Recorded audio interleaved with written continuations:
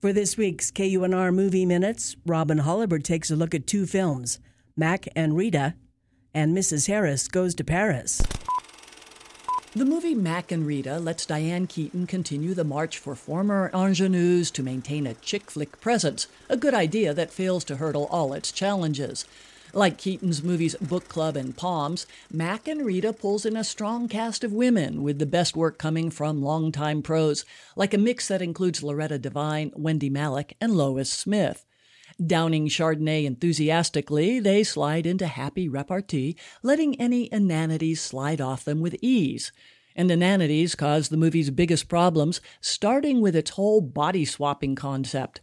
Unlike Tom Hanks and the little boy who wanted to grow big, Mac features a woman in her prime who wants to hit Medicare digits. Undefined movie magic makes it happen, giving Keaton the chance to put herself in awkward situations like a Pilates class where klutziness rules.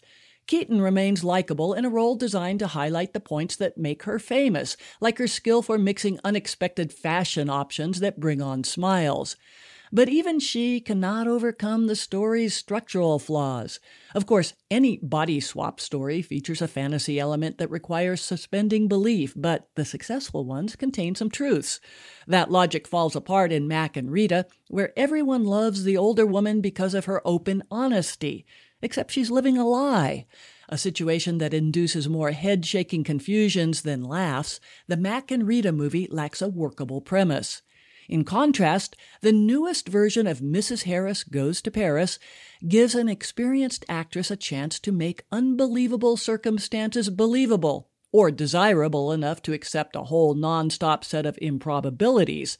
Leslie Manville, the Oscar nominee from Phantom Thread and upcoming Princess Margaret in The Crown, proves so likable as a British cleaning woman who takes Christian Dior by surprise that it only seems mean-spirited to wish for anything other than the story's feel-good antics.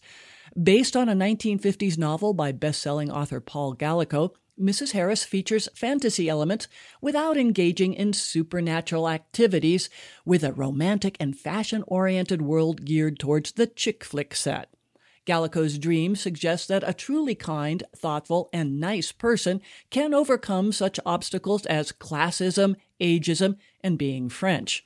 Manville, with smiles and warmth, makes it work. For KUNR, I'm Robin Hollibird. Robin Hollibird is KUNR's entertainment reviewer, author, and former film commissioner for the Nevada Film Office. You can hear all of her reviews at KUNR.org.